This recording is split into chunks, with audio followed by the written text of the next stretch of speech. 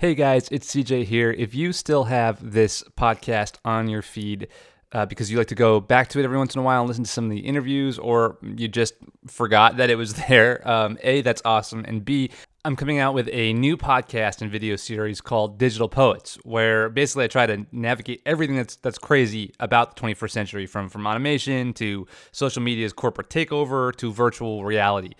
I'll play you a preview here in a minute, but go ahead and subscribe by simply, you can search Digital Poets wherever you get your podcasts or wherever you're listening to this right now, and I'll also put a link in the description. One thing that's cool is that it's also a video series, so you can listen to the audio wherever you get your podcasts or watch the video version on YouTube. Again, just search for Digital Poets or type in my very, very long, hard to spell last name.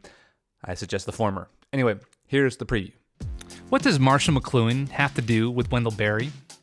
What does mindfulness have to do with virtual reality? Why are we so mean on Twitter, and how is child sacrifice still happening today? These are just some of the questions I'm going to attempt to answer in my new podcast and video series, Digital Poets.